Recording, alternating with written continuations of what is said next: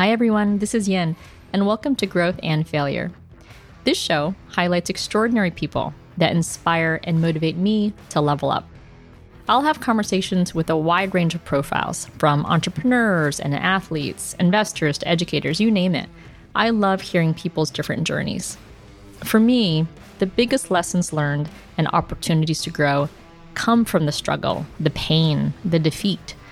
And I hope hearing these stories inspire you to not fear that messy middle or failure, but rather motivates you to reflect, to keep learning, and ultimately to keep growing. For more information, please visit growthandfailure.com for more updates, and please write a review if you can. They really do help other people find this show. Thanks for listening. This is the story of Tracy Holland, entrepreneur extraordinaire. Tracy is the co-founder and CEO of HatchBeauty, an incubator for beauty and wellness products. She has won numerous awards, including Entrepreneur of the Year, and all the while balancing being a wonderful mother of 3. On this episode, you'll hear Tracy's journey, the things she learned when she was sent to reform school at the age of 15, how she was fired as a waitress, only to be promoted to general manager of the same restaurant. And it was at this restaurant that her life took a different path as she encountered a friend that really would help her look at different options for herself. And so Tracy's journey included living abroad for a year in Spain. And while she was living in Sevilla, she had these amazing aha moments.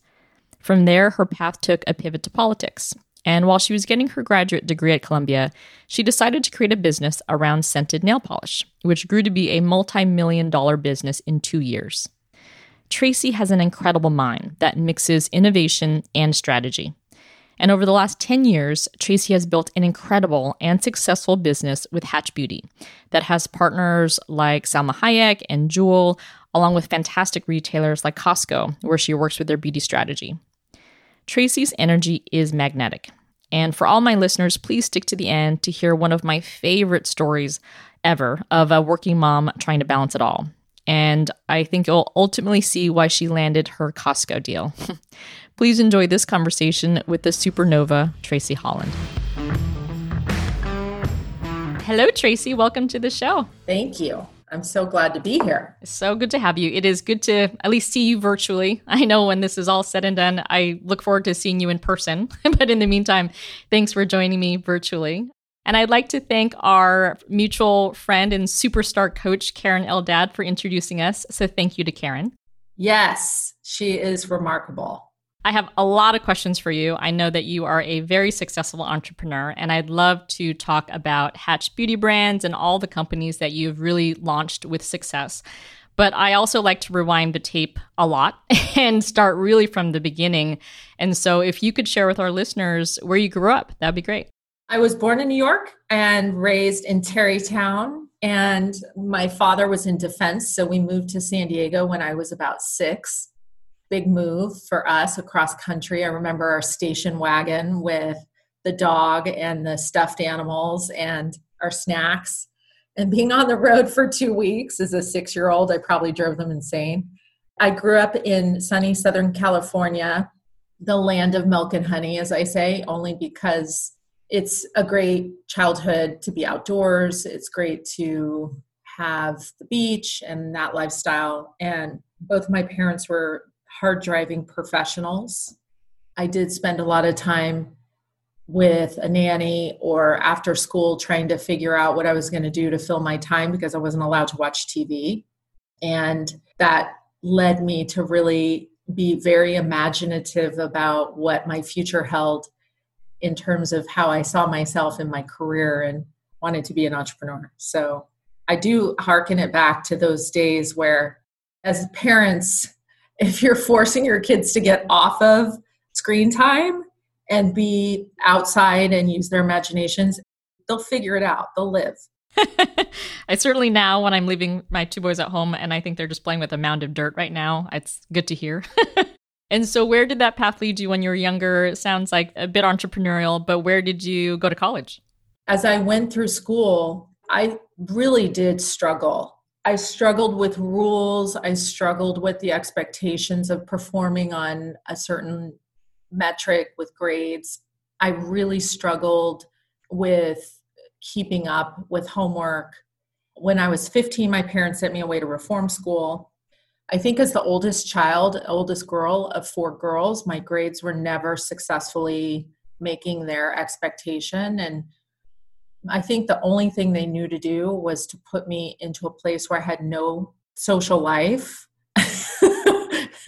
no friends, no phones, no television. The school was called see something in yourself and do something with it. And it literally was around school, 7 to 3, Monday through Saturday, and then work crews. And then we did wilderness survival type trips. I learned my camping skills, how to wire electricity, how to jackhammer, how to cut down trees. I mean, we did a lot of heavy labor. I would say that experience taught me discipline. It also taught me to recognize that I could get myself through anything that was difficult. When I got out of high school, it was awkward because I didn't go to prom. I was never the girl who went out on dates because I was sent away at 15. So when I graduated from high school, I was in this weird place of not really knowing if I was very smart and could compete in a college setting. So I took a year off and became a waitress at the Western Boots Steakhouse. And I didn't wait tables very well. I ended up getting fired and rehired as the general manager because he said, you're really good at organizing people, schedules, and keeping people performing. I'll let you be hostess general manager. You're never going to cut it as a waitress. That was kind of my first year out of high school, was earning money and figuring out what it meant to pay rent, not going to college. My parents were absolutely devastated, obviously, freaked out. I just thought, you know what, maybe I'm not cut out for college. I don't think I can compete. I don't know if I'll be smart enough to compete. And it was in that year, I met a woman named Jenny Jordan who became a great friend of mine. She had this incredible life. I mean, she spoke 6 languages and her father was a big oil tycoon, and she was going to Stanford in undergrad. She was 17 and already in her second year. We spent the summer. She was a waitress. I was a hostess. She wanted to try working. I hired her on the spot because she seemed like such a cool girl. And we spent the summer, and she really exposed me to the world of what it meant to be a successful academic and how to think of my career path as it related to going to college, and how important it was for me to be thinking around successfully going to college and what it meant to be successful in school. I mean, she really was an angel in so many ways. That's fantastic. Wow. So then Tracy and Jenny solved the world problems that summer. What did you do with this newfound motivation? She brought me down to Stanford. She walked me around the campus and she said, what do you want to do with your career? And I said, I'm not quite sure. I'm passionate about business and politics. I don't know what that really equates to. And so she helped me think through college. I first applied to the Fashion Institute of Design in San Francisco, and I spent 2 years with her nearby. So we would do sushi Fridays and Saturdays. I would travel down to Palo Alto and hang out with her. And I did so well at the Fashion Institute of Design. I had all A's, and I recognized that not only was I successful and smart, but I could compete at anything I really wanted to do. And so I transitioned to San Francisco State. I majored in international relations and foreign policy, thinking politics was really my passion. Did a really rigorous program there, and so much so that I ended up being awarded a scholarship to go study in China through their fellowship program, and was offered a year to go study in China for my foreign policy time. I actually declined at the last minute because Hillary Clinton was over there. I don't know if you remember when she was in China talking about women's rights and what it meant to be a woman leader. And I was a little nervous about going to China. So I actually switched gears at the last minute and moved to Spain and stayed in Sevilla for a year and studied Spanish and flamenco and all those fun things. I think foreign travel and living abroad for a period of time for all people makes such a huge impact, especially as people of the United States. We need to kind of get out of this a little bit of a bubble. My husband and I talk about this a lot. I know you're a mom of 3, which we'll discuss soon enough, but we just talk about as parents, what do we want to do with our kids? And so much of it is education. But what is education? And for me, it's not just academic education, but that social education. And so much of that comes from travel and exposure and seeing the world. So you are now in Spain, enjoying the culture there. What happened next? I discovered in Spain spirituality. That was really probably my biggest aha. Was I had taken all these books with me that I had found, Deepak Chopra's 7 Spiritual Laws of Success, several different thought-provoking books. I spent my year studying Spanish, studying spirituality, and learning about culture and the world. And my aha at that time really was, I had an apartment, I had my bakery and my butcher and all the things that you establish when you go live in a particular area over time. And I think my aha was, look what I just created. In 1 year, I built a life for myself. I was earning a living, doing odd jobs. And I have an opportunity to go back to the United States and do grad school. I have the opportunity to go back to the United States and build a business. I can actually build anything, because once you've built something and you've watched, it's just really a day-by-day process, and really thinking through, am I happy? When you wake up every morning, your feet get on the ground. How do I feel? Am I happy? Am I joyful? Do I feel good? I think at that time, my aha was I had created this sweet, happy life for myself in a foreign country where I knew not a soul. I had friends. I had a cute boy who I went dancing with. I had all my favorite things. That was a pivotal jumping off point to go home. And I joined the Clinton Gore campaign at that time on my way back, because I thought, why not do a stint in politics and see if this is my thing? My parents by that time were not speaking to me because they thought I was being frivolous by living overseas and not taking my life very seriously. After graduating from college, all of my friends had gone on to great jobs. And I thought, this is the time for me to do this. And so I had a great privilege of doing that. One of the interviews, and I know I introduced you to Holly Mandel, who is one of my favorite women on the planet and people, but she had mentioned just in life's philosophy that people are doing this thing based on the should computer and what you should be doing and what people think you should be responding to. And certainly when you go to college, you should get a real quote unquote job. So it's nice and refreshing to know that there are many different paths. So your path led you to the Clinton Gore campaign. What happened after that? It was a crazy time in politics because there was a 3-way race. Michaela Alioto was running for Congress, and she's incredible, out of the Bay Area. And then Virginia Strom Martin was running in the 1st Assembly District. I was able, through a really top level, incredible woman in CTA, I was able to get a position as running the field campaign for the 1st Assembly District up in Humboldt, which is a crazy, weird place to live anyhow. And packed my things and thought, I'm going to go live in Humboldt County and help people get out the vote and talk about politics and what's important. I had a real opportunity to build an entire team of people who went door to door, and we were very active.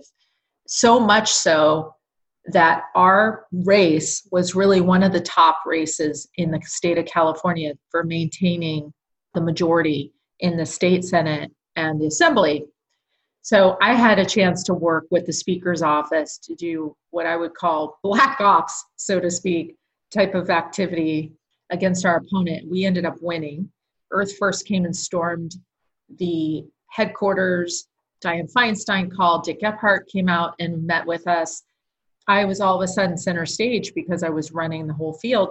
The Speaker's office ended up reaching out and then hiring me to come work for the Speaker of the State Assembly, Cruz Bustamante, in Sacramento at that time. So I did a pivot and decided to go to Sacramento and figure out what it meant to work in the state capitol. And wow, what an experience that was. Arnold Schwarzenegger was governor of our state. So it was really fun. It was a great, great opportunity. I got to work with Antonio Villaraigosa, who later became mayor of Los Angeles, and the whole team there. Such smart people, such an interesting experience. Loved Sacramento, and was able to, Cruz Bustamante's recommendation actually was helpful in getting me into grad school. All of these things that we do in life end up coming back, but it's impossible to figure it out. When you're looking at it and you're presented with an opportunity, you're thinking, what do I do? It actually all ties back together. Absolutely. And the people you encounter, so whether it was Jenny or whether it was people on the campaign, and hearing your background up until this point, I'm a betting gal. I would bet, okay, Tracy is going to get into politics, which is not the case. But then once you get to grad school, what happened? I did get into Columbia's Master's in Public Administration, and I flew back to New York and I met with George Stephanopoulos, who was running the department at the time. And I met with a group of students, and I quickly realized I'm actually an entrepreneur. I want to build things. I think he was very open with the fact that the public policy is a very back office job. There's a lot of hypotheses and writing and kind of trying to determine what the best approach is for a community. I really wanted to build. I ended up, at his suggestion, going around and spending my week. You have to imagine, I'm sitting with this golden ticket that says you've been accepted into Columbia, into this program. This was one of the hardest programs next to Harvard's JFK program. It was the hardest public policy program in the country to get into. I didn't know how to think about pivoting into something else, but I spent my week meeting with other department heads in other areas, and I ended up reapplying to an organizational development, what I would call change management master's degree. And I met with the department heads, and I thought, this is really where I want to be. It's the 5 evolutionary stages of growth of every company undergoes. They either reinvent themselves or die. I thought, this is super interesting. This is my passion. I want to build something, and I want to build something that gives back, allows people to come to work every day, support their families.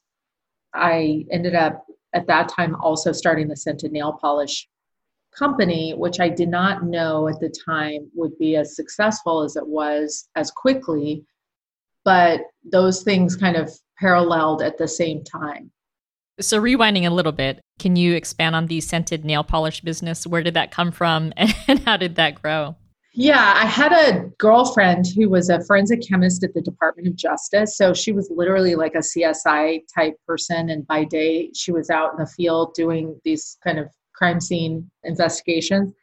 And she and I were sitting around talking about this idea of scented nail polish and what would it be like and would it be possible? And she had a chemistry background. It took about maybe a year for her to figure out formulaic options for a scented nail polish that held a scent in a nail polish base that would dry quickly and not chip. So you have to kind of imagine you have 3 legs on a stool.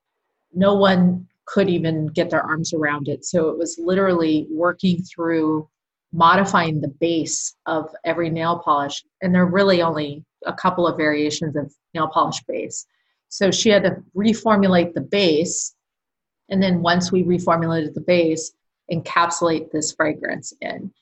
I kept saying, we're getting there, but it needs to be modified. And here's what we could be doing. We started envisioning what I would call different kind of marketing concepts around this. So we approached Spencer's Gift at that time with this and did one that was more gag oriented, like baby diaper and grass and fun fragrances. We were able to perfect that range of product. And then we approached what I would say a mid-tier retailer like JCPenney was probably our first really large account at that time. But there was just a whole host of learnings along the way. I had never obviously done any of these things before. You guys created this in college. So you just decided to call Spencer's and JCPenney's and these other retailers to say, do I have a product for you? Yes. And honestly, it wasn't just that easy. It was really about our manufacturer gave us a challenge and said, without you ordering a minimum order quantity of 25,000 per flavor, this doesn't really make sense for us to make because this is a lot of work. And by the way, the base of the formula has to be modified for the fragrance to stay and for it to dry. So that modification of the base was quite a lengthy process and not easy to do. But she was an entrepreneur as well, and she believed in our vision. She was willing to help us figure this out. So we did spend a lot of time in Riverside out at the factory. We did spend a lot of time with their formulators trying to figure out modify, because each of the colorants that you add to the nail polish would then dry at different rates and need different amounts of fragrance for it to work. I learned so much through that effort. That was a 2.5-year project. We generated in that 2.5 years, maybe $2 million in revenue. And we were able to self-fund that both through student loans, actually, that underwrote quite a bit of that in terms of needing cash flow. And then I was able to negotiate strong vendor terms and then prepayments from retailers. But what I would tell you is that retailers want innovation. And so when I would call someone like JCPenney, I would get the main directory and then I would round robin until I get someone who would actually human answer the phone. And then I would say, we have this nail polish that has a fragrance. And when it dries, it smells like chocolate or roses or whatever. We're trying to find your buyer in beauty or in spa. Do you have someone you recommend? And she would say, oh, you're looking for Jeannie Smith. You need her. She's extension 4212. And then I would write that down. And then I would go through the same process until I would finally get someone on the phone. I guess they wanted to talk to me. Not really. They wanted to see if it actually worked. So you're in college at this moment, but you have this amazing growing business that is revenue generating 7 figures. What do you decide to do? I mean, you said you wanted to build something. You built something pretty fantastic early on. What next? I didn't even understand what an exit strategy meant at that time. We took some of my student loan money that I had and I applied for a patent. That was the best thing I did. I applied for a patent, 5 variants on the patent.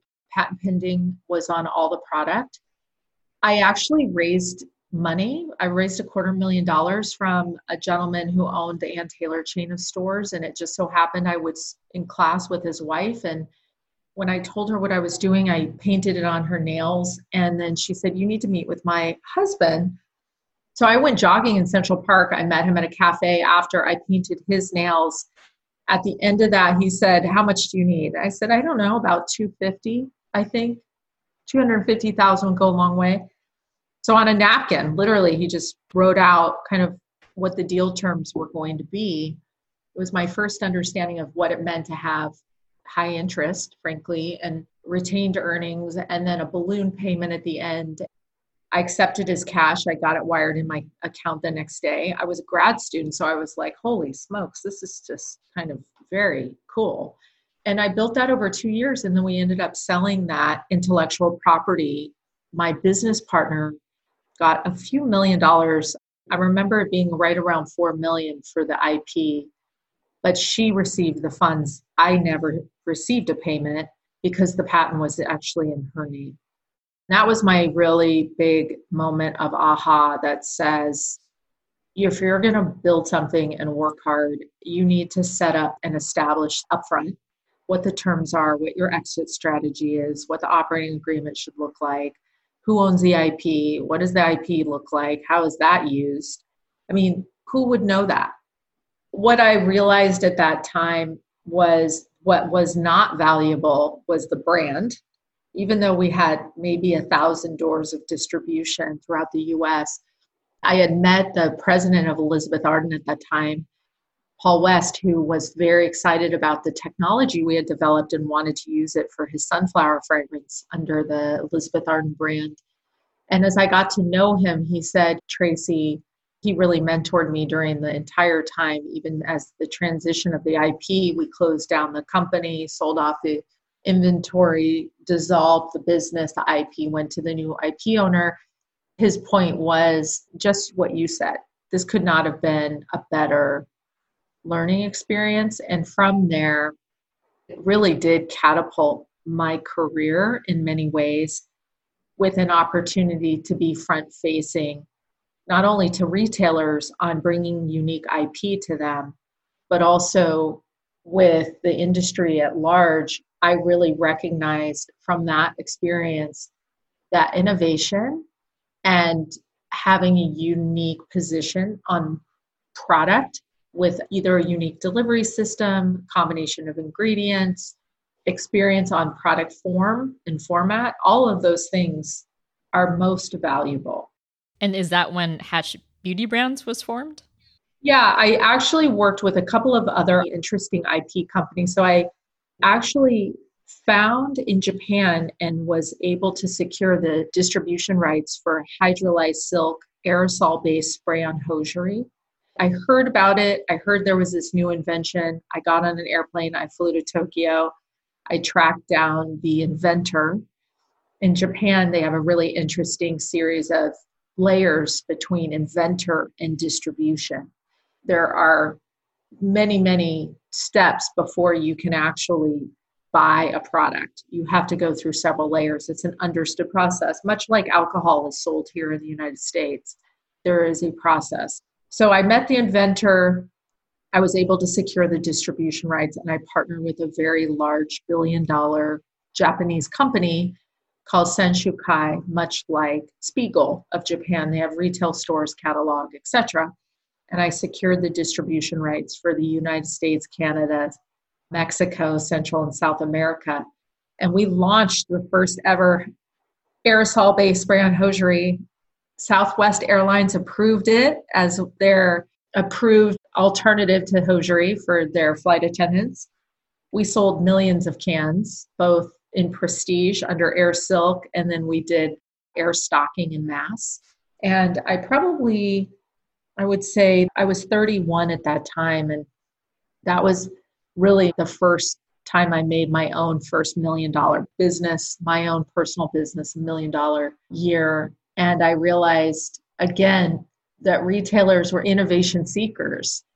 We were able to open up about 30,000 doors of distribution within about, I would say, 12 to 18 months with a prestige line and a mass line. And that was under my own company. So that was, again, another very big kind of pivot, not only financially for me, but also recognizing if I could continue to seek IP.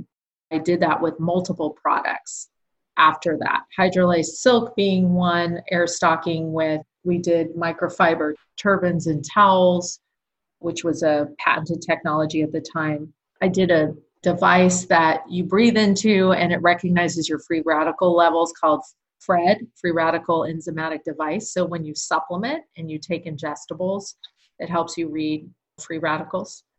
A lot of innovation. I mean, that's amazing. You're going from scented nail polish to aerosol silk hosiery.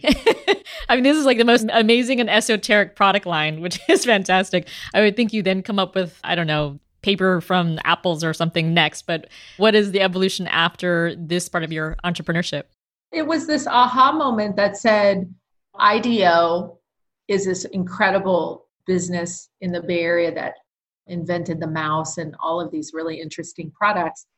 I really recognized there was this desire and opportunity to fill a white space for retailers and consumers in an innovation epicenter and an innovation engine that would be supportive of development of unique and new product and items and brands to satisfy the consumer who was looking for innovation in beauty, innovation in wellness. That was really the driver to the invention of HatchBeauty as an incubation business. In 2009, when we formed HatchBeauty as a beauty brand incubator, the word incubator, and that's frankly the word Hatch or HatchBeauty as a brand name, was born from the egg, the incubation or development of something. I remember all the way through 2017. So we had 7 years of very successful innovation development, launching of brands. I would sit in front of bankers and they would say, I'm not sure I understand what is an incubator. And I'd say it's super simple. It's a shared services platform. Think of everything that you can share a service around. HR, legal, ops, procurement, regulatory, everything you need to build and make a product. We share the service. And so it's a brand platform with shared services driving innovation for a retailer as our customer. In the center of the flywheel, so to speak, that retailer is our heartbeat, who they are, what their customer is looking for, how we can satisfy an opportunity that they see in the market. We co-create that with a brand and typically an influencer leading the communication to the consumer. It seemed super straightforward to me. They'd say, so are you a brand company? And I'd say, yes, we have brands and brands sit on our platform, but innovation is really where we pride ourselves. I know we spoke before, and you have one of my favorite stories about how HatchBeauty really grew, and it was one of my favorite stories. I would love to have you share with our listeners how that grew in terms of brand, office space, first few clients that were really meaningful for you. In 2010, that was truly our first year. We didn't have the pedigree to get some of these blue chip retailers to say yes and do business with us. We would innovate a concept and we would bring it to the retailer, and they would fall in love with our concept, our creative, our positioning, our opportunity, the white space we would identify, and many times the celebrity. But then the question became, can you actually execute? We haven't heard of you. And I'd say, I don't understand how you couldn't hear of us. This rolls off the tongues of every major titan in our space.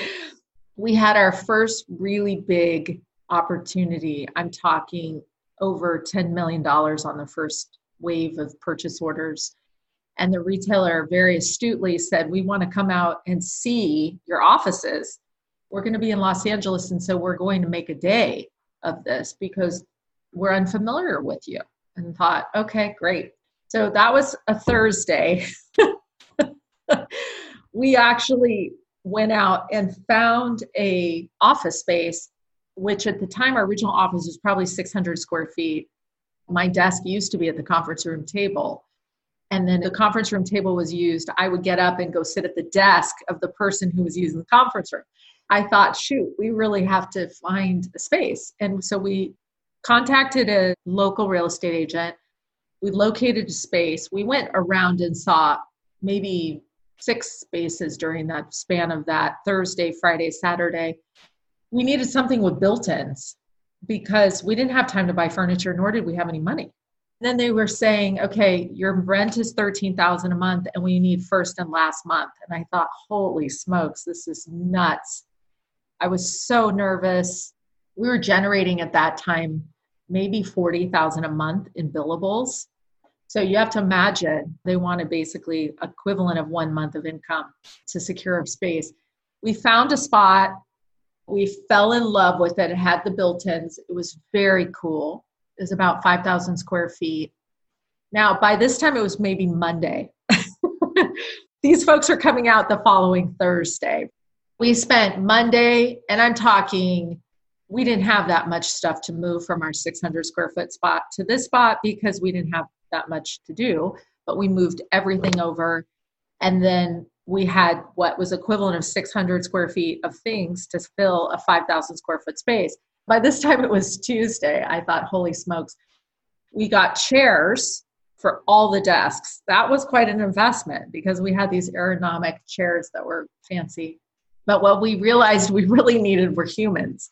I called the temp agency and I said, I need temps. I need them to come in on Thursday, professionally dressed, maybe 15 to 20. We went around and kind of counted how many spaces we needed to fill. And the requirement for each temp was they had to bring a laptop. They had to bring 3 photographs from home of family members. And they had to bring their writing utensils, something they could put on their desk. I had them show up at 9 so we could all introduce one another and get familiar, place them at desks. And then we invited our guests in from our retailer at 11. We walked them through the building. It was quite impressive. There was this great buzz happening. That was another requirement of the temps. They had to talk and act very busy. I mean, talk about really putting yourself in a situation. It was really, in hindsight, a very risky move, I think, in some ways, although in other ways, I feel like slightly mortified because I think through just kind of how it all happened. But I'll tell you something. It was at that moment that they walked through and they saw all of us and were so impressed with what we did that they said yes. And they were so impressed with our people and our space and everything.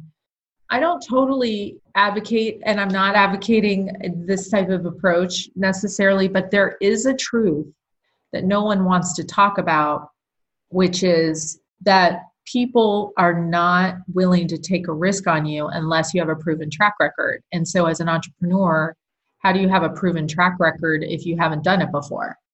You had mentioned that some mentors along the way that you had met with throughout your career have really helped you in terms of being a successful entrepreneur and have helped giving you the tools to succeed. Are there a set of skills that you, in hindsight, look back and saying, these are the 2, 3, 5, 10 set of things that I think I have found in entrepreneurs or that you found helped you in your success? I think there's two types of entrepreneurs. There's the visionary, and then there's what I call the integrator or the execution-oriented entrepreneur. I can tell you, I know for sure where I stand. And now that I understand what I'm good at and what I'm not, I need an integrator in an effort to be successful. My vision must be partnered with someone who's very comfortable on execution. That is probably my greatest aha, is knowing the entrepreneur recognizes their own skill set and ability to either be a visionary or an execution-oriented entrepreneur. I find it rare that there's one in the same. And so that is the most telling to me, is if the entrepreneur themselves has an awareness of their own ability there. It's so great that you say that because it is, to your point, self-awareness. And I think many founders or creators or owners don't have the humbleness to say, I can't do it all, because to create something and to have that vision is so much different in terms of a skill set than to execute and integrate the things that matter. And I say this a lot in my business in asset management, where you could have a really great chief investment officer and portfolio manager, but to run the business is really the harder part of it, or just as challenging. And similar to a restaurant, you could be an amazing chef, but to run the business, that's why 9 out of 10 restaurants fail. It's not the food or cuisine, it's the operations and administrative part of the business.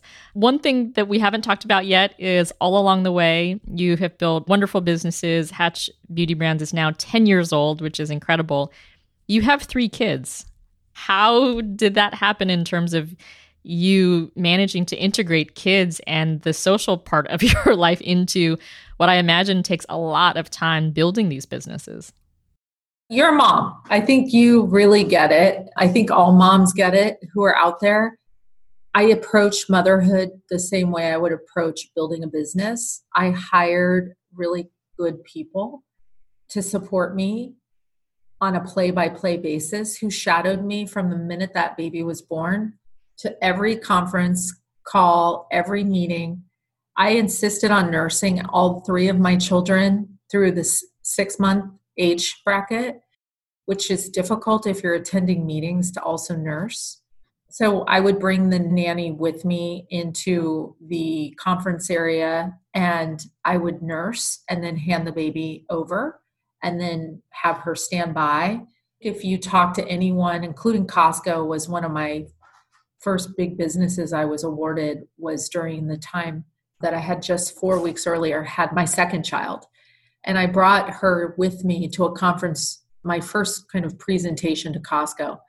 And she was out in the hall. I had just nursed, and she was out in the hall with my daughter. And as I was in the room with the team at Costco, I could hear my daughter squawking.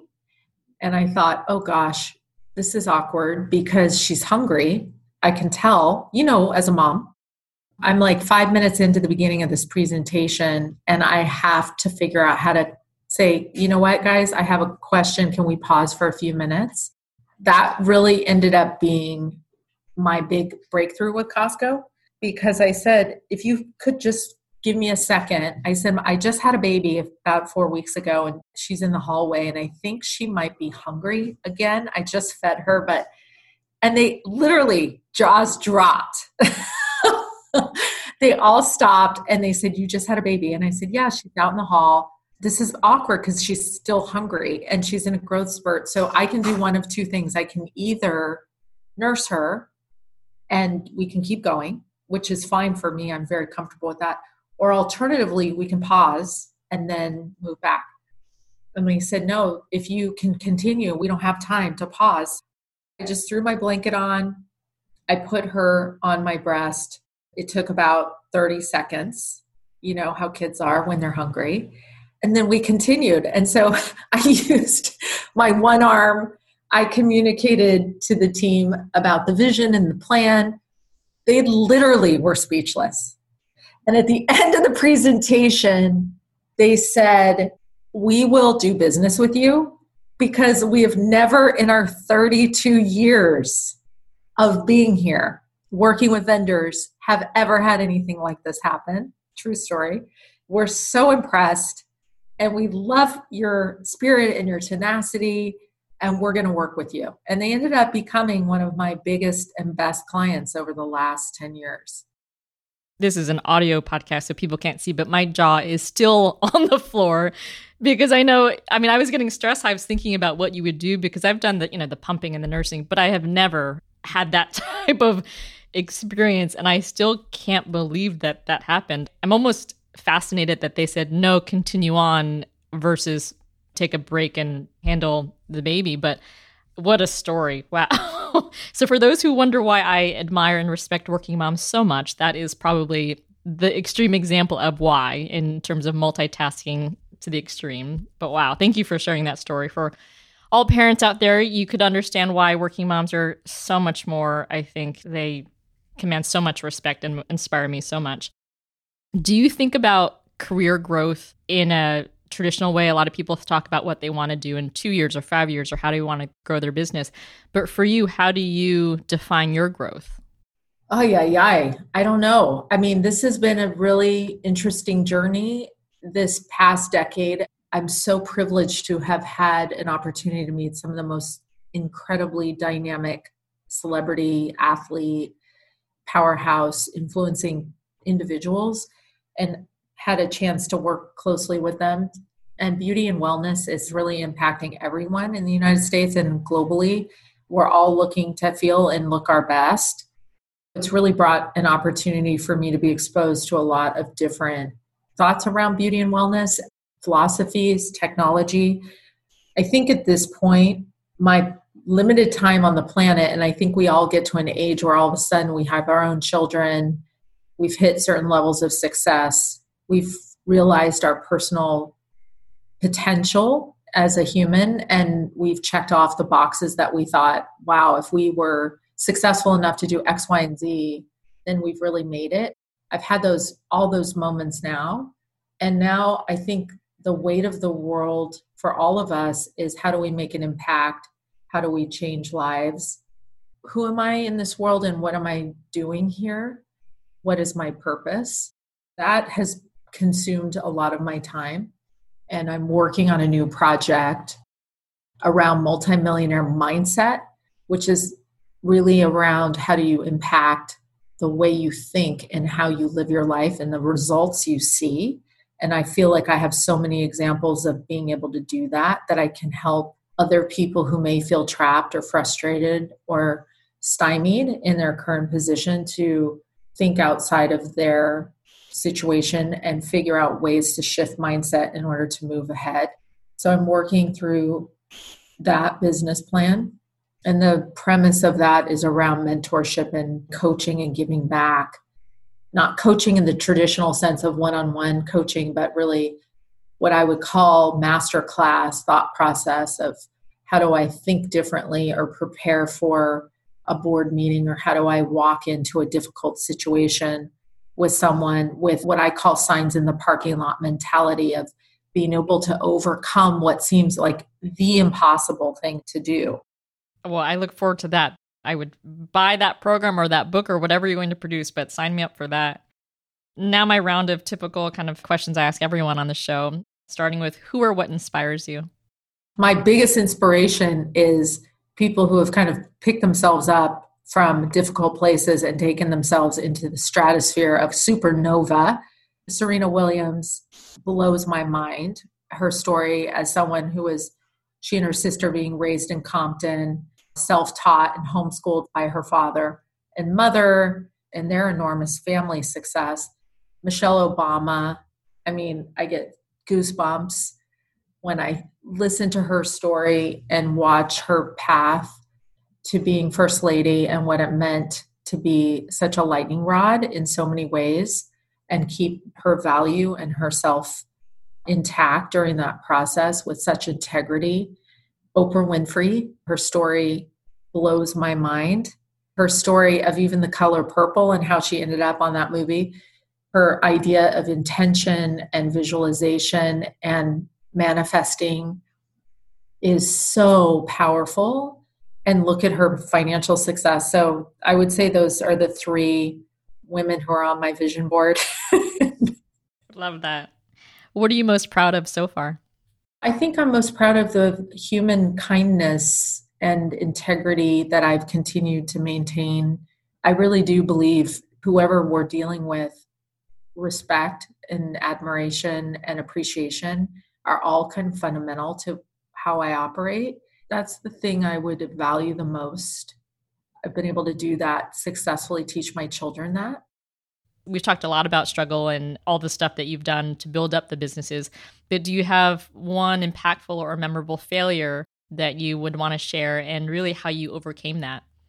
I always look at failure as something I welcome in business because I think, shit, I knew better. I shouldn't have done X, Y, and Z. And so it makes me better. I think as human beings, we're pretty hard on ourselves. So the failure is a word that has a double-edged meaning.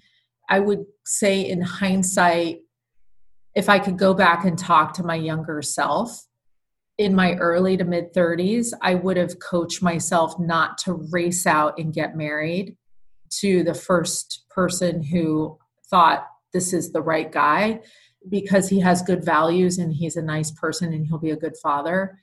I think owning my own passion, my romance, my availability emotionally, and knowing that I would make a great partner and have a great love and be willing to risk moving through my 30s, knowing that the right time, the right place, and the right person would appear rather than just kind of treating marriage like a business deal, which is how I really treated my first relationship in marriage, which obviously did not end in a success.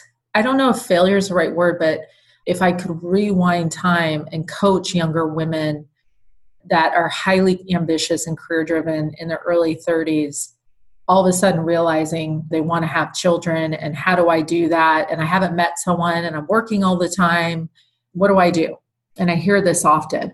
And at that time I thought, well, if I don't get married, I shouldn't have children because I don't want to have children without a father. I mean, there's so much we carry as women around this desire to have a family and then maybe not having the right person at the right time. I think that's its own whole show. I think so too.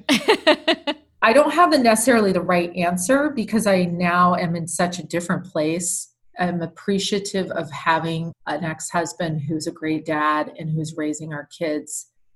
But the love thing is really important. And loving yourself, loving your life, loving your partner, expressing love and being in love with someone and not looking at having children as being a calendared timeline that you have to somehow figure out how to squeeze in before some magic thing happens. That's a lot. It's the holy grail of it all, right? It's right. Finding the balance of love in personal and love in professional and love in humanity. But wow, well, thank you so much for being on the show. Where can people find out more about Tracy Holland? I have my private Facebook community that will be part of the podcast and the book, which is called Multimillionaire Mindset. Success Secrets for Female Entrepreneurs. Check us out there. We'll be launching in September. Awesome. Well, Tracy, thank you so much for being on the show. I loved all the stories and I just love your energy and enthusiasm. So thank you so much. Thank you. You are a supernova yourself. It's been such a pleasure getting to know you.